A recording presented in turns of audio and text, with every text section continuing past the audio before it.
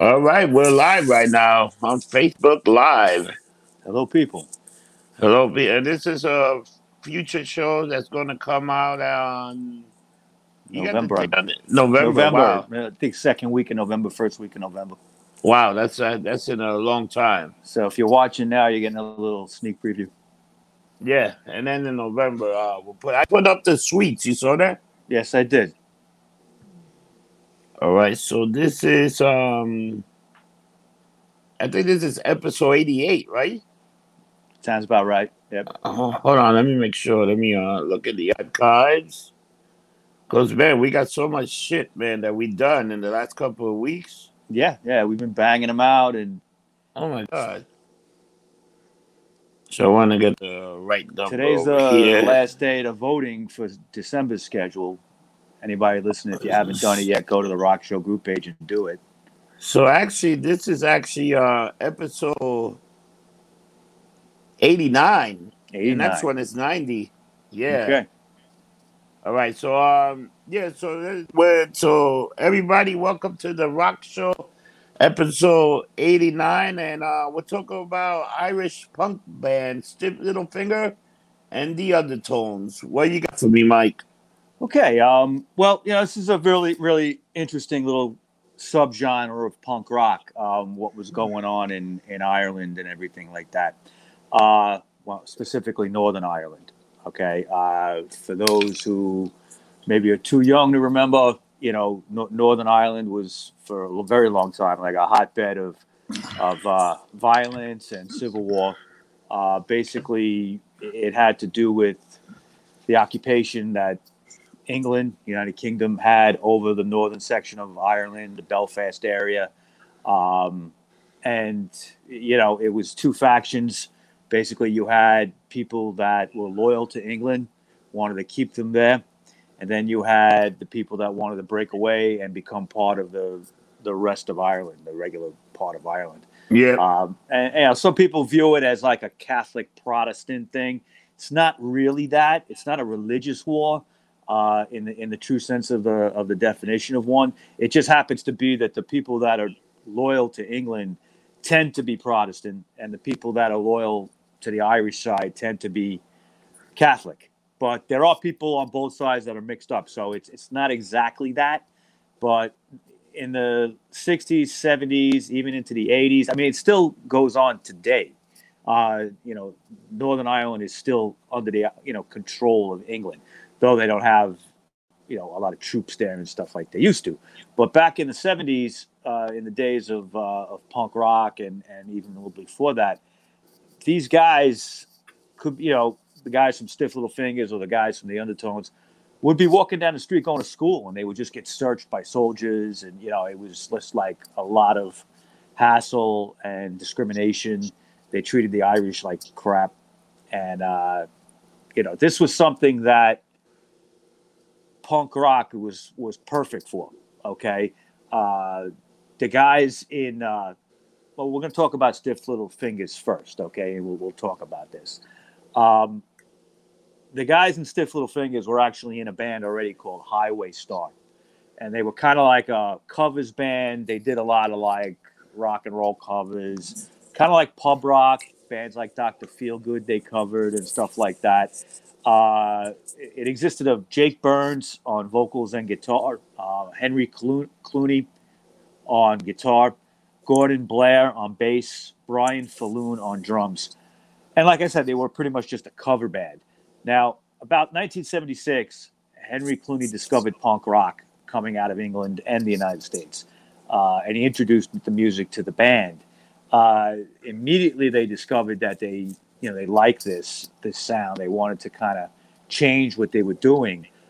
Gordon Blair left immediately. He was really not interested, and he was replaced on bass by a guy named Ali McMorty, who would be with them for a very long time. Jake Burns was kind of on the fence for a while. He kind of needed more convincing, but when he heard The Clash, he was convinced that punk rock was the real thing, and that's what they were going to do. Did you see that crazy shit? How they negotiated the the record album that told the people how much you gave the Clash? We won $60,000. Do you see that whole thing? That was the Undertones. Oh, that was the That was Undertone. the Undertones. Yeah. Yeah, I watched both documentary, and it was like I was so like, but they were pretty much almost like mirror of each other. These two bands. Well, the thing with the Undertones and Stiff Little Fingers, they were kind of rivals in a way because Yeah, basically the content of what they sung about was the rivalry. The Undertones were from Derry, and we'll talk about that in a little while. yeah. But the Stiff Little Fingers were from pretty much like Belfast area. They had decided, Stiff Little Fingers, to be political. Oh, And I yeah. think that was because Jake Burns was very influenced by the Clash, who were Yeah. very political. The Undertones were not. They really had very few songs about what was going on in Northern Ireland. What was the technical term for what was going on there was called the Troubles. People referred to it as the Troubles. So they didn't sing about the Troubles. They sang about, teenage bullshit and, boy-girl stuff and things like that. They were very Ramones influenced in that way, and we will get into that later. But they were criticized each other basically because Stiff Little Fingers would say, "You guys don't know what's going on, and you're not singing about it." And then the Undertones would say back, "Well, we live it every day, man, just like you. We just don't want to sing about it. What do you think? Like singing about it is really going to change 400 years of oppression that the English have put on the Irish?" Yeah. So it's two different ways of looking at it. Okay, but once Stiff Little Fingers got into punk rock and decided to go in that direction, there was no turning back. No, that's it. Yeah, I mean, they decided that the name Highway Star wasn't a great name, okay, for a punk band. No, and they terrible said, name. Yeah, they said, let's change it to Stiff Little Fingers, which is the title of a song by the band, The Vibrators. So that was in 1977. They made that switch. Now, Jake Burns had been in contact with a journalist named Colin McClellan, and he was, in contact with him, talking about the band and what they were about and everything. And he invited them down to a gig at the Glenmachan Hotel in Belfast. And it was there that they met McClellan and also a friend of his named Gordon Ogilvie. Now, Ogilvie suggested that they start writing songs about their experiences during the Troubles. He was the guy that told them that they should be political. And they agreed, and they thought it was a good idea. And McClellan arranged to get the band some recording time at a local radio station to record a single. Now, the guys in the band had no idea you could do this, okay? But it never even occurred to them you could go down to a radio station and book some time. So they did that, and they recorded the classic song Suspect Device, okay? Which is a suspect device is a bomb.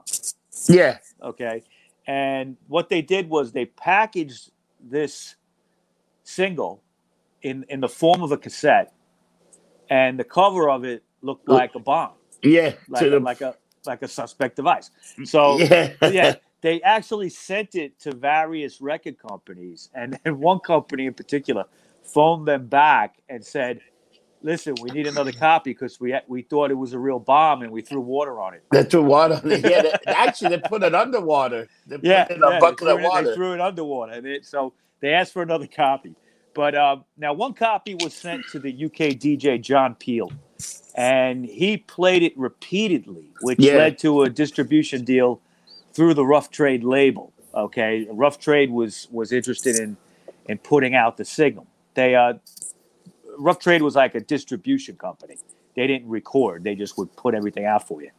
So Stiff Little Fingers had started their own label, kind of. It was called Rigid Digits. Yeah, Rigid and Digits. They pressed 30,000 copies of the single for Suspect Device. And it would be distributed through Rough Trade. And it was a hit. Okay, a lot of people bought it. You want to hear something funny? John Peel played that song so much that one of the guys in the band say, "Stop playing the fucking album because we can't keep up with the demand." Exactly. He loved it so much. And John Peel is a guy that comes up time and time again. We're going to talk about him with the Undertones as well. Yeah. We are going to do a show on him, and I spoke to Ron Granger yesterday. He wants to do that show with us. He was a big fan when he was a kid. and he wants to do the show. So I think we'll get into that after the new year. He was a great guest, Ron He was Granger. fantastic, and he might be listening right now. So if you're listening, you're definitely going to be on that show, Ron. Yep. Now, like I said, they started their own label, and they put out 30,000 copies of that. And Mike, can you move your phone a little bit, because I'm only seeing your head. There. All right. I think it slipped. Okay. All right. All right. Now, they immediately pressed a second single for the song Alternative Ulster. Another good song. Yeah, very great. Good song. It was meant to be given away in a fanzine. They actually did sell copies, though. But that was what is a fanzine? Like a fan magazine? And it was about the band. It was about the scene in Ulster. It was political. You know, Ulster was another city where there was just a lot of shit going on. Yeah. You know, now in the first half of 1978, they ended up signing a contract with Island Records, but they had an album's worth of material and they were ready to go in the studio, and Island just backed out. They didn't really give an explanation.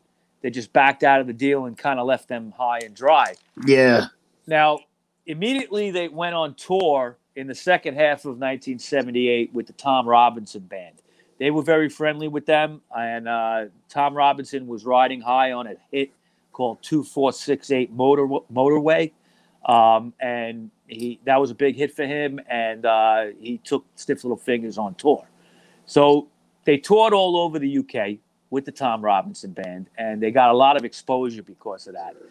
By 1979, they would release their album called Inflammable Material on their own label, Rigid Digits.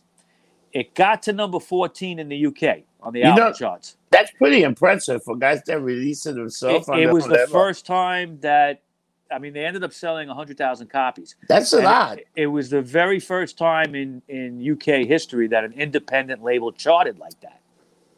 Okay, to chart that high. All right. Yeah. So they decided to relocate to London, thinking they could make that their home base.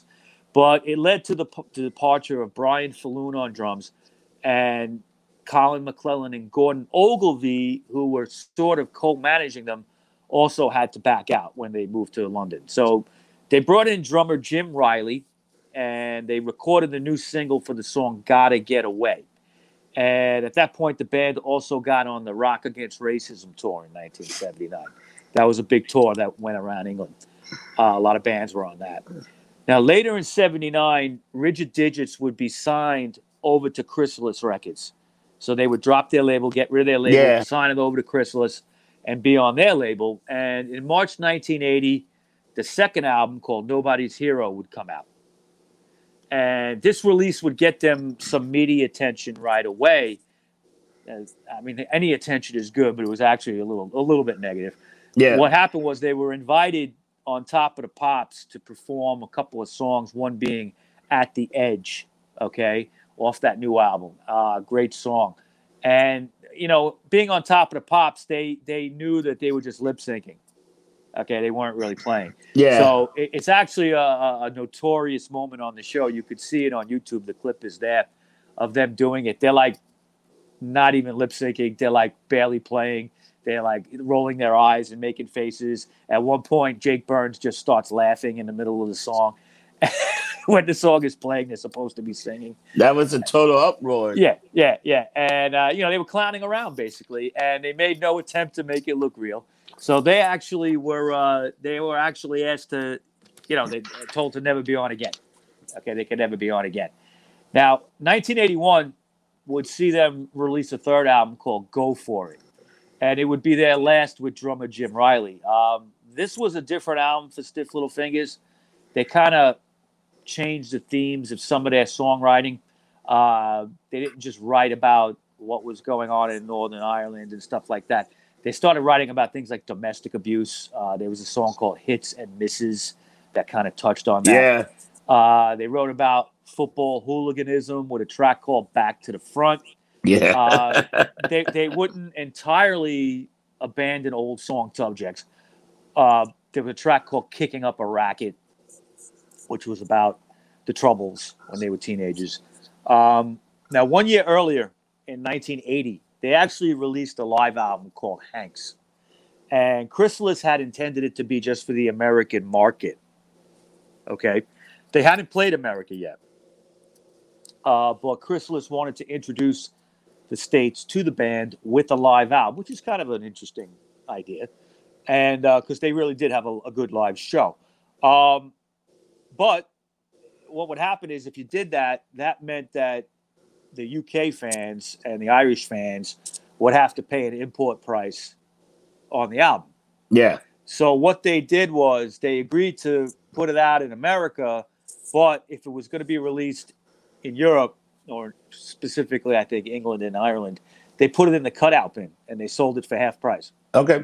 Okay, so it was cool for the fans over there. They didn't have to pay the expensive import price. Yeah. Now, by 1981, the band did a short 7-show tour of the States where they were very well received. Okay, 82 came, and they did a 4-song EP called 1 Pound, 10 Shillings or Less, and also a 4th full album called Now Then.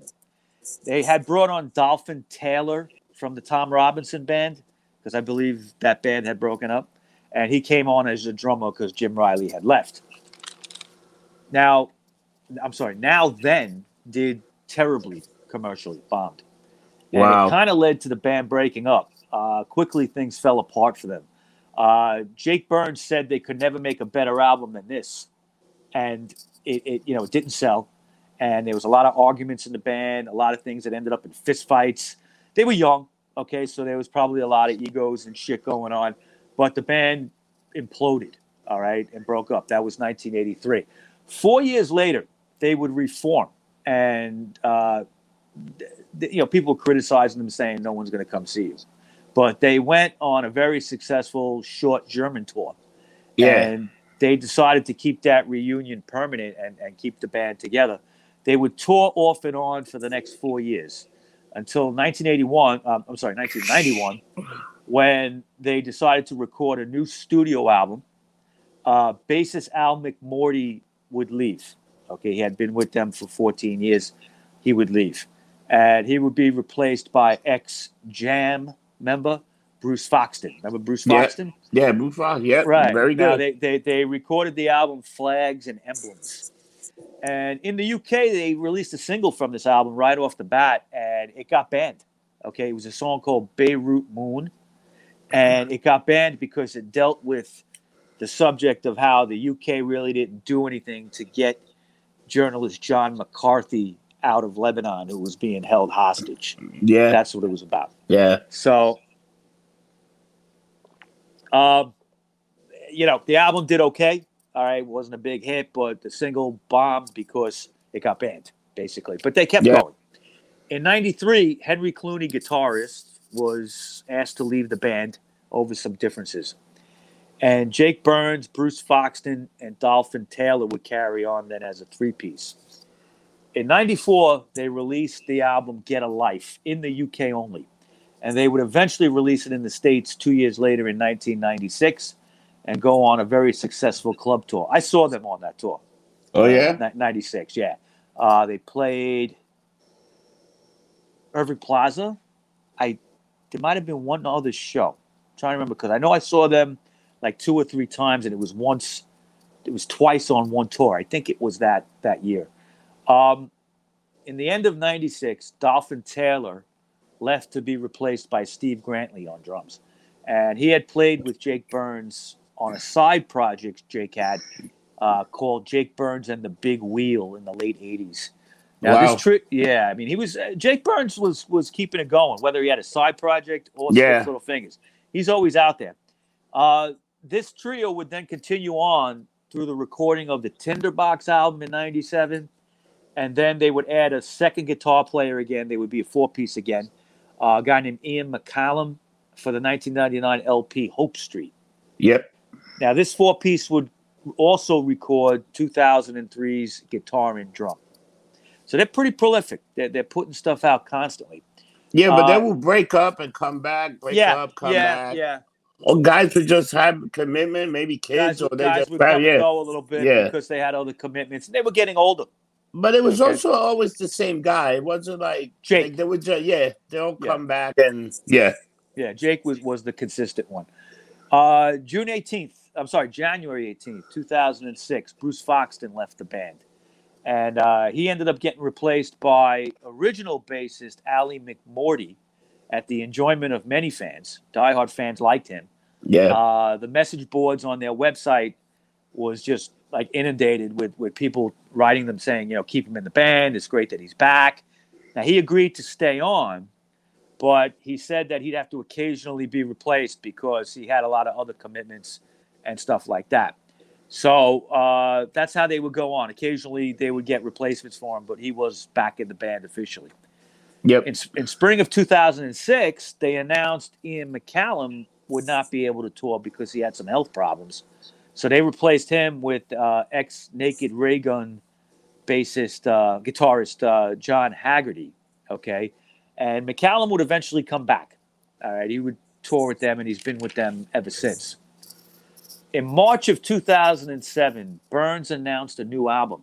This is very interesting. It actually took them about 6 years to get it done. It would not get completed for about 6 or 7 years because they didn't have the money, basically, to make the album. And the band would be playing these live songs, but they wanted to make an album, and they couldn't get it done. So on October 16th, 2013, they signed up with a project called Pledge Music. And it was really designed just to raise money to record the album. And the project, once it got online and everyone heard about it, they got the money they needed in 5 hours. 5 hours. That's pretty good. That's pretty amazing. Not only that, the album came out March 2014, and it was their first #1 album. Wow. Okay, in the BBC rock album charts. So, they went on a successful U.S. tour, and, they've been, that's their most recent album. With the pandemic, I believe they had shows canceled in 2020. Same with the Undertones. I believe that, they will be coming back as well. But Stiff Little Fingers is one of these bands that everybody should see once. They're a great live act. They've played like Gramercy Theater a couple of times over the years. Yeah. Over on 23rd Street. I've caught them there.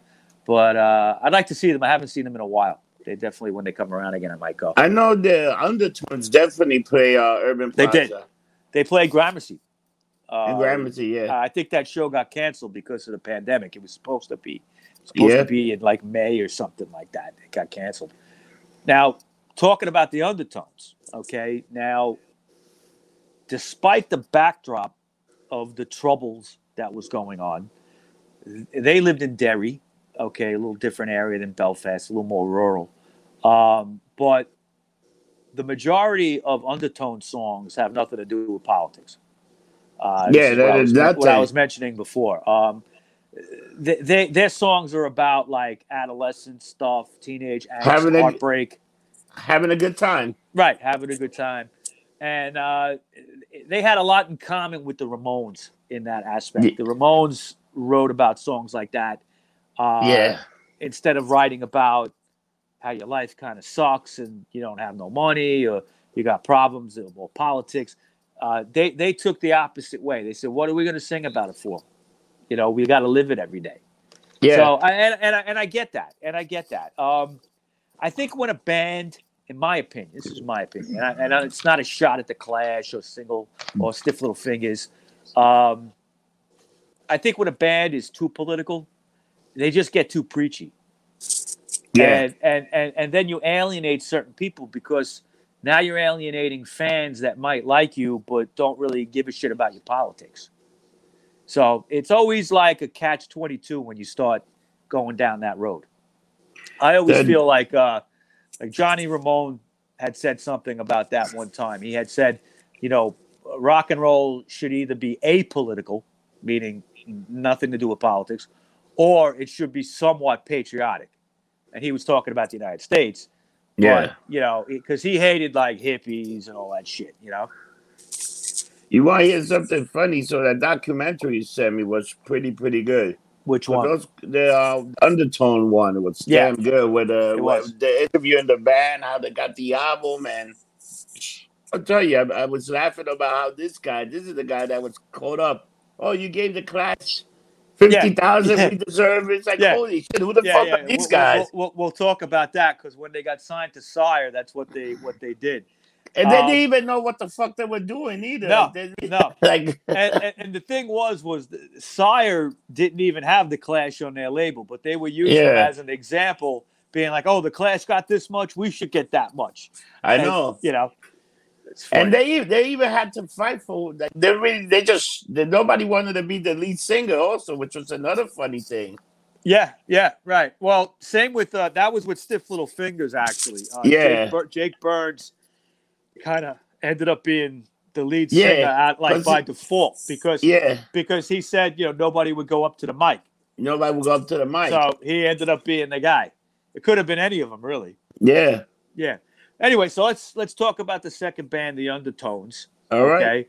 Now they formed in 1974 when the five members, fronted by singer Feargal Sharkey, would practice at each member's houses or sometimes in the shed of a neighbor that they knew. All Yeah. right. The band had no name at that point, and they were like that for a couple of years. They were all in their early teens, very young, and their influences were like the Beatles and the Small Faces. So by February of 76, the band still was unnamed. They started playing gigs out, okay? And it was John O'Neill on rhythm guitar, Damian O'Neill, his brother, on lead guitar, Mickey Bradley on bass, Billy Doherty on drums, and then they had Friedel Sharkey, the singer, okay? Yep. They played schools, parish halls, Boy Scout locations. Sharkey was a Boy Scout leader, okay? And after several gigs, Sharkey came up with the name the Hot Rods. And then he also came up with another name they went by called Little Feat. But there's actually an American band called that, okay, from the early 70s. So how he didn't know that, I don't know. But later that year, drummer Billy Doherty came up with the name The Undertones, and it was something that he saw in a history textbook, the word, okay? And the band all agreed, yeah, that's a cool name. So they went with that. In 76, the band was introduced to punk rock, and specifically the Ramones, which kind of became their major influence. Feargal Sharkey was working as a TV repairman at that point, and he was also a delivery guy. He had a van, which was great because he could use that van to, shuttle them back and forth to gigs with their equipment and all that. Mainly, they were playing a bar called the Casbah. Yeah, they talk about the Casbah in the documentary. Right, it was like their main place. Through most of 77, they played there, and they were getting like 30 pounds per gig, which was a decent amount of money for a bunch of kids at the time, So by mid-77, the concerts by the Undertones had already included the song Teenage Kicks.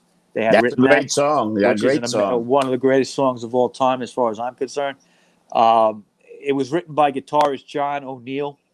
The song was very popular at live gigs right off the bat, and because of it, the band started to play some places outside of Derry for the first time. And they would play around Northern Ireland. There was a punk rock band from Dublin called the Radiators from Space. Yeah. And they used to play with them a lot, opening for them. So that was like a support that they did a lot with them. Now, in March of 78, they went to record a demo at the Maggie University in Derry, okay? And they sent copies of Teenage Kicks to various record labels and also to UK DJ John Peel, okay? Yeah. John Peel, once again, comes into play. Peel wrote them back after hearing the single, demo, I should say. And he loved what he heard, and he offered to pay for a recording session in Belfast. So on June 15th, 1978, the band recorded a 4-song EP called Teenage Kicks on a budget of only £200. Yeah. Okay? It's not a lot of money. And it was recorded at the Wizard Studios in Belfast, and it came out on the Good Vibrations record label. Yep. Teenage Kicks became a huge hit thanks to John Peel. He played it constantly on his show. In fact, I think the Undertones were the ones that said, "Stop playing it." Yeah. Not Stiff Little Fingers. Actually, I think it was the Undertones And that yeah, said, "Stop playing our song." because It's just it was sending so many. Yeah. Either way, these bands, that guy John Peel's pretty much yeah, made the career. yeah. I mean, if you were on the John Peel show, you were going to have success because everybody listened to it and they trusted his opinions. And when he was big on something, everybody went out and bought it. So he actually, over the years, he championed the Undertones for many, many years. And he said that his all-time favorite song was Teenage Kicks. Okay. And he said that he said it when he was alive. He said, when I die, I want that song played at my funeral, and I want lyrics of it put on my tombstone. Wow. And that's what happened. In 2004, Peel passed away. The song "Teenage Kicks" was played at his funeral, and the lyric "Teenage Kicks so hard to beat," okay, because it goes like "Teenage Kicks so hard to beat" every time you walk down the street. So it's "Teenage Kicks so hard to beat" is on his headstone. Yeah. Wow. Yeah. Now Seymour Stein, who was the president of Sire Records, happened to be in London on some business, and he was listening to John Peel's show on BBC Radio 1 in the car, and he was with his assistant. Yeah. And he stopped the car. He heard it. He loved it right away. He said, "Stop the car. I want to hear this." And he loved. And the thing is, Peel played it like 3 times in a row. He just played it like 3 or 4 times in a row. And he asked Stein asked his London representative named Paul McNally to go to Derry, find the Undertones, and sign them. Okay. And when he got there, they happened to have a gig lined up at the Casbah, and it turned out it would be their last ever gig because the next day they were signed to Sire Records. Okay. Now, by October 2nd of that year, the deal was finalized, and they ended up getting a $10,000 advance on a 5-year contract. And that goes back to what you were saying before. Sire offered them less, and they held off, and they said, no. If the Clash got 10,000 pounds, for instance, we want 10,000. All right. So, and supposedly Seymour Stein was like, "What the fuck," but he gave in, and he gave them what they wanted. What Sire got in return was the rights to the Teenage Kicks EP, which they re-released, and about 2 weeks later, they put that out. Now, on October 26th, the Undertones were on Top of the Pops. John Peel got them on. They also recorded again for Peel, on his show specifically. And the single for Teenage Kicks peaked at number 31 in the UK by November. And you could thank John Peel for that. Yeah, definitely. Through the end of the year, they toured a lot, okay? They were touring the UK like crazy. They went on tour with the Rezillos, who were an Australian band, and a couple other bands. Now, in addition, when they went back to Ireland, they were now headlining in bigger places, in Belfast and Derry. They also had recorded the second single called Get Over You. And in January of 1979, they went into the Eden Studios in West London. They were going to record their self-titled debut album there, just called The Undertones. Yep. They were using producer Roger Beckerian, and he had also worked with them. They met him when they did the single for Get Over You. Okay. Almost all of the material for the Undertones album was stuff that they had performed live already. So they were very familiar with it. They had performed these songs at the Casbah and other places for a long time. So this resulted in a record recorded in less than 4 weeks. That's pretty impressive. That's pretty fast, yeah. Yeah. Now, the Get Over You single came out in February of 1979, and the self-titled album would come out in May. And again, most of the songs were about adolescent dreams and teen angst. They didn't really talk about the Northern Ireland issues. Singles for Jimmy Jimmy, another great song, and Here Comes the Summer. And one of my personal favorites, You've Got My Number, Why Don't You Use It? Yeah. They got released between April and October. Each were loved by the critics, critically acclaimed. And in September of '79, they went on tour with the Clash for Which is 8 very shows. funny. Yeah. They went on tour with the Clash for 8 shows in the United States, including the Palladium show here in New York on 14th Street. Interesting enough, just as a side note, after that show that they did at the Palladium, they went on the WPIX radio station. It was like 101.9, I think, back in the day, and 101.3, something like that. And you could actually hear this. There's a recording of it on YouTube of the whole show, and they get interviewed and everything. And it was like right that night, that day when they were there. So it was pretty cool. But they would talk about going to the airport and being in the United States. It was like, what the hell? We pretty never really left that much. They never been anywhere. The farthest they had ever been was England. Yeah. Okay. And they were just a bunch of country kids. You know what I mean? Yeah. They really were almost like innocent and naive in a lot of ways. They had girlfriends, girlfriends back home that they were loyal to, and they were becoming rock stars, but they kept themselves grounded. And by going to New York City, I mean, they were huge Ramones fans. Oh, so yeah. it was a big thing. Now, after the Clash tour in America, the band began recording songs for a second album, which we called Hypnotized. Yep. They recorded this album at the Wizard Studios in the Netherlands, starting in December. And 10 songs were recorded, and then the band took a Christmas break. And they went back to Derry to see their families and girlfriends and stuff. And 3 more songs got written in that period. A song called Tearproof, more songs about chocolate and girls. I like that song. And a song called Wednesday Week. Those were all written in the Christmas break that they took off. Yeah. In January of '80, they finished Hypnotized at the Eden Studios in London. And after completing that, they went on to a 2-week tour of Ireland, and then they toured the continental Europe, where they had never been before, okay? The regular continent of Europe. And that was for the first time in March, okay? Also that month, their 6th single, My Perfect Cousin, would come out. And that was written by Damien O'Neill and Mickey Bradley, all right? And that got to number 9. That would be their highest charting single in the UK. Yeah. That could be, to me, I think it's like maybe their best song after Teenage Kicks. Yeah, My Perfect Cousin, yeah. Yeah, I mean, I love the video for it. And in the undertones, they actually went back to the building, the house in Derry, where they recorded that. Did you notice that? Yeah, video. Because one of them was saying, like, oh, that's the old gate and everything. Yeah.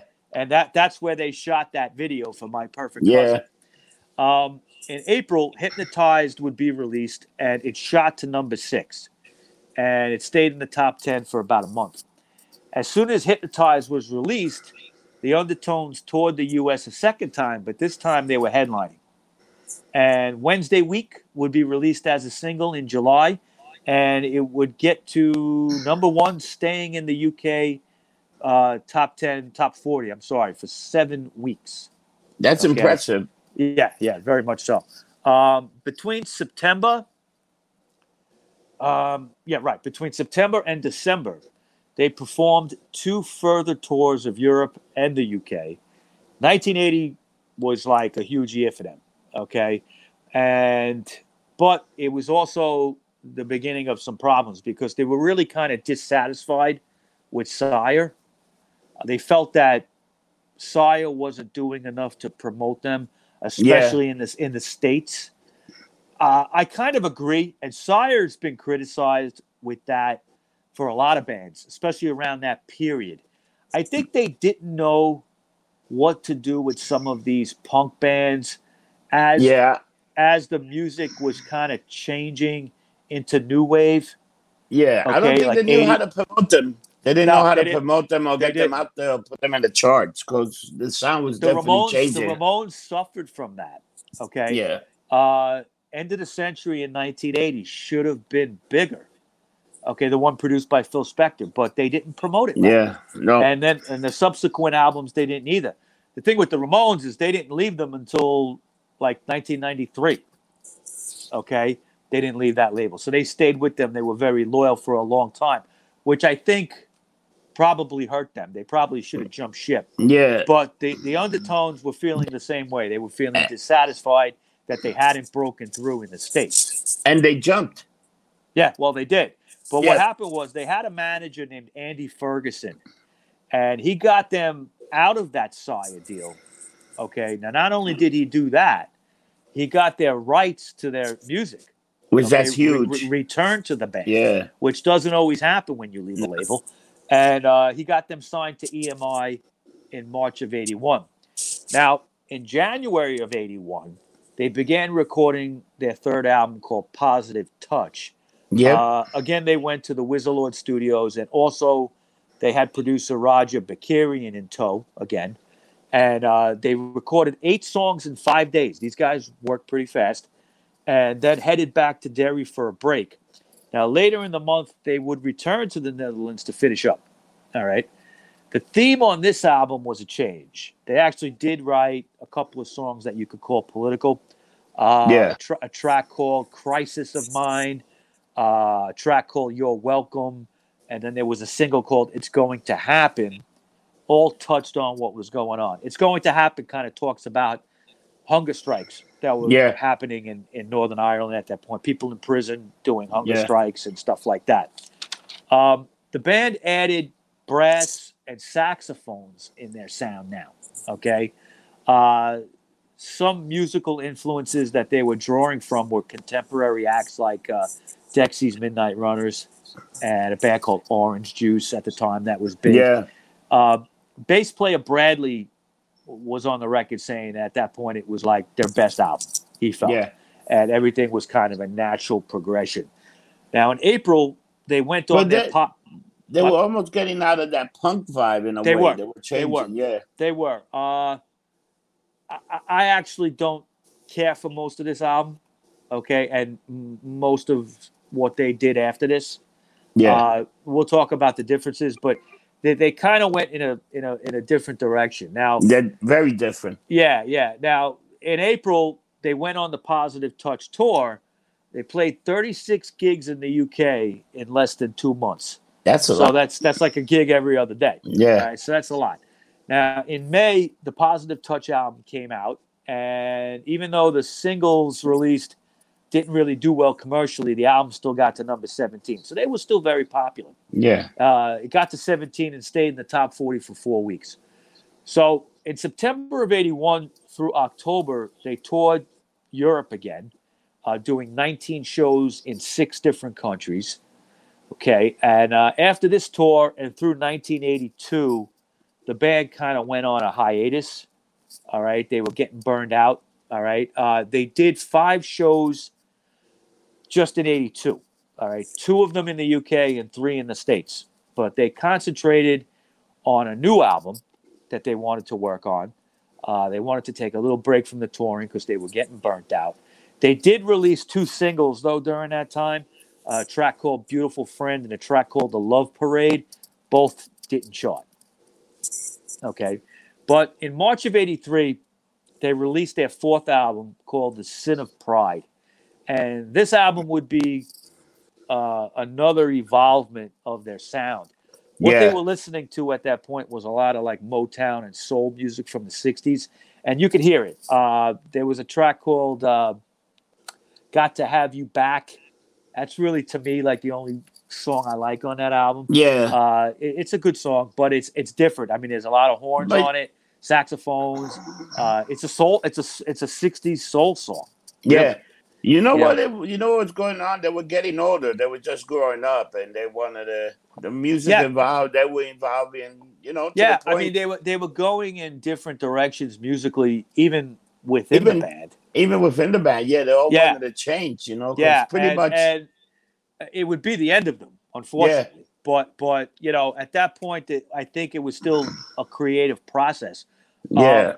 The album was a departure from Roger Bakarian. They didn't bring him in to produce. They brought in a guy named Mike Hedges. Yeah. Now Feargal Sharkey is on the record saying that that's his favorite album.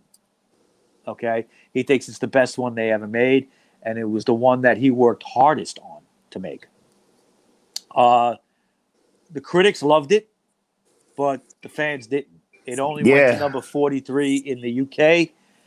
The two singles, Got to Have You Back and Chain of Love, didn't do anything, unfortunately. Yeah, because Now, they were more like soul music almost, like, right? It was pretty different at this point. backup singers, Yeah. yeah, a lot of brass, Yeah, it saxophones, was a stuff like that. totally different band.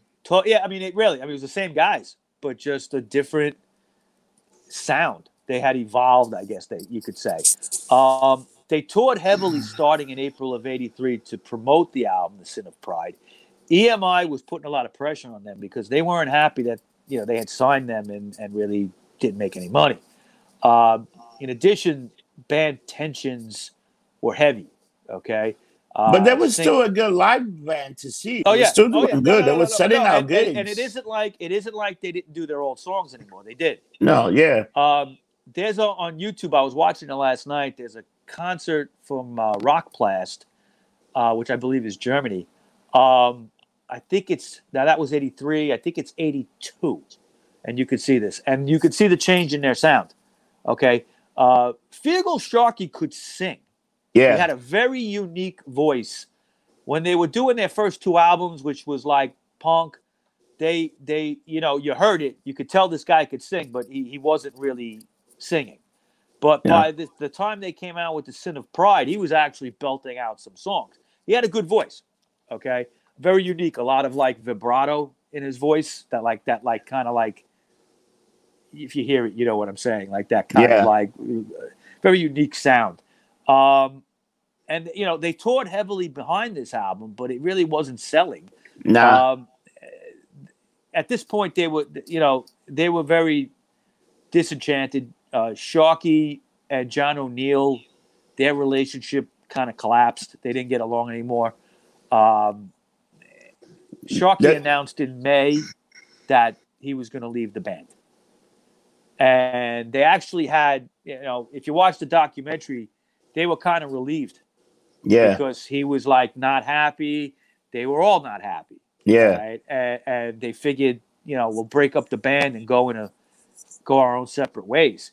So they had some gigs lined up contractually that they had to do through July. So July 17th, they played their last gig together, and that was at the Punchestown Racecourse in the County Kildare section of Ireland. That was their very last show. Now, Sharkey would have a short but successful solo career in the mid-'80s. Yeah. What's funny is I looked up some of his solo stuff, and there's one song that I remember seeing on MTV, and it sucks. It's just like, it's horrible. And he's like, it's kind of like he sounds like Morrissey, kind of. Yeah. And who I'm not a fan of. And I didn't know at that point. This was probably like 84, 85. I didn't know who the Undertones were at that point. No. And then I discovered it years later. But when I watched the video, he had grown his hair like kind of long. It was a song called like a something with heartbeat in the title, and it was actually a big hit.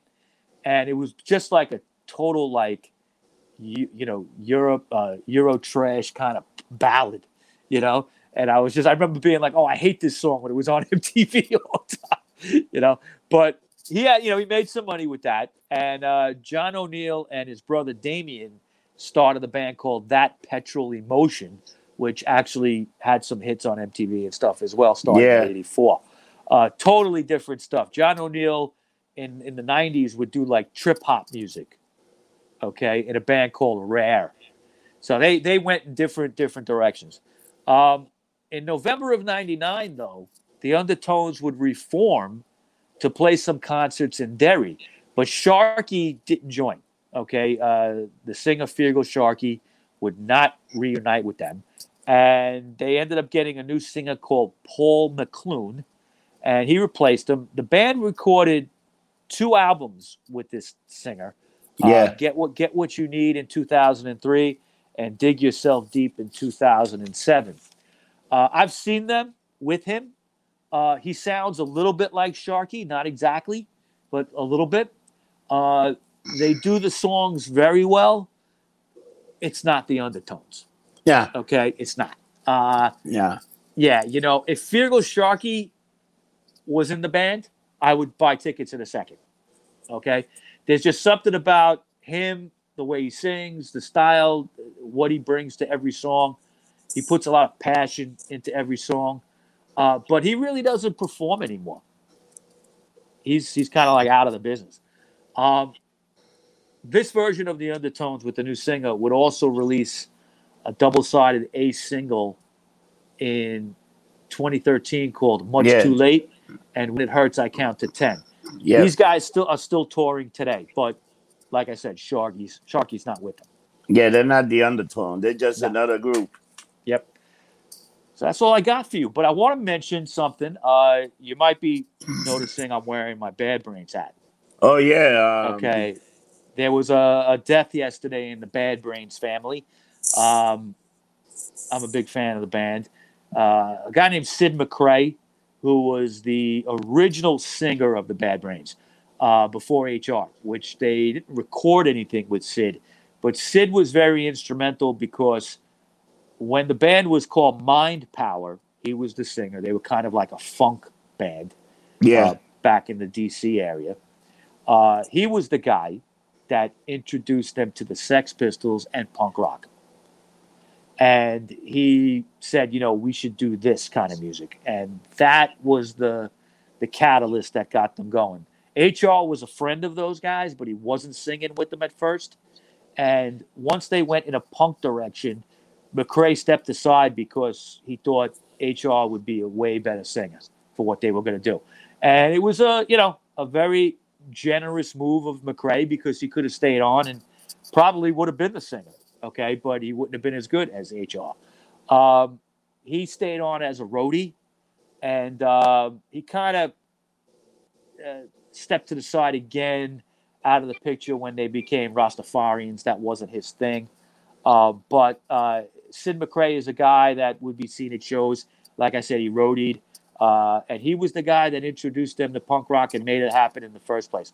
So rest in power, Mr. McRae. And there is a GoFundMe out there his family has put up to try to help with the memorial. Just look up Sid McRae. Last name is spelled McCray, and you'll see that his death was announced yesterday, and you could find the GoFundMe. So I just want to put that out there. Not bad, Mike. Not bad. Good stuff. And this is actually episode 89, and next week we got episode 90 of the Rock Show. What's the topic next week? Let me see. I got it right here. Is it Lester Bangs? It's it's Marvin Gaye. Marvin Gaye. Wow. All right. Marvin Gaye. So number 90, it will be Marvin Gaye, which should be a pretty interesting show. That will be a very interesting show. What can I say? I mean, he's one of the greatest. And then after that is the life of a rock critic, Lester Bangs, which should be a great show. Yes. Because we interview Duncan, so. Yeah, we'll definitely send him the link to that one. Yeah, so it should be a good show. So, so everybody, I don't know if you're following us on the group page, on the Rock Show group page. We're trying on Facebook. We're trying to do a bunch of things to see what you guys want to do for December. Yeah, what I've been doing for the last 2 weeks, and today's the last day to vote on the group page. Just check it out. It's called the Rock Show Podcast group page. Put a band down or an artist you'd like us to cover. We'll talk about it. I'm trying to get a lot of votes together. Got to say, I haven't had a big turnout, but the loyal fans have actually been putting stuff down. So that's cool. Yeah, I've seen some of the stuff they're putting down because I always and Frank Zappa is still in the lead, so we're definitely going to be doing a Zappa show. People have been asking for a Zappa show since the beginning. That's true.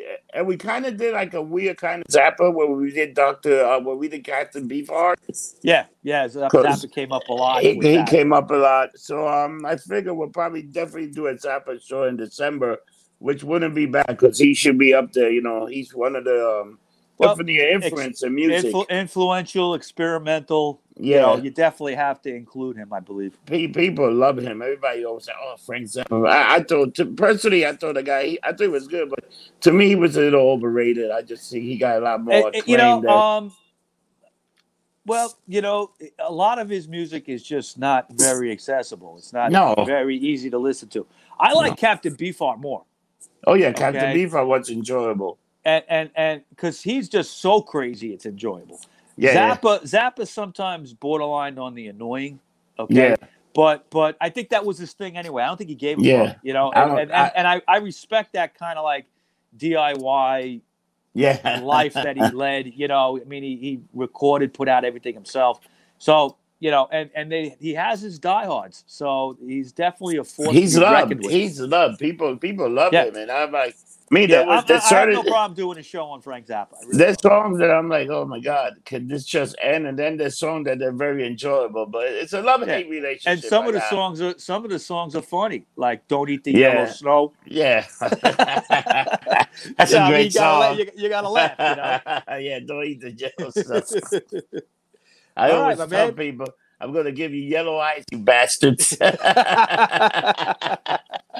All right. So, Mike, remember, rock a mic, don't get drunk.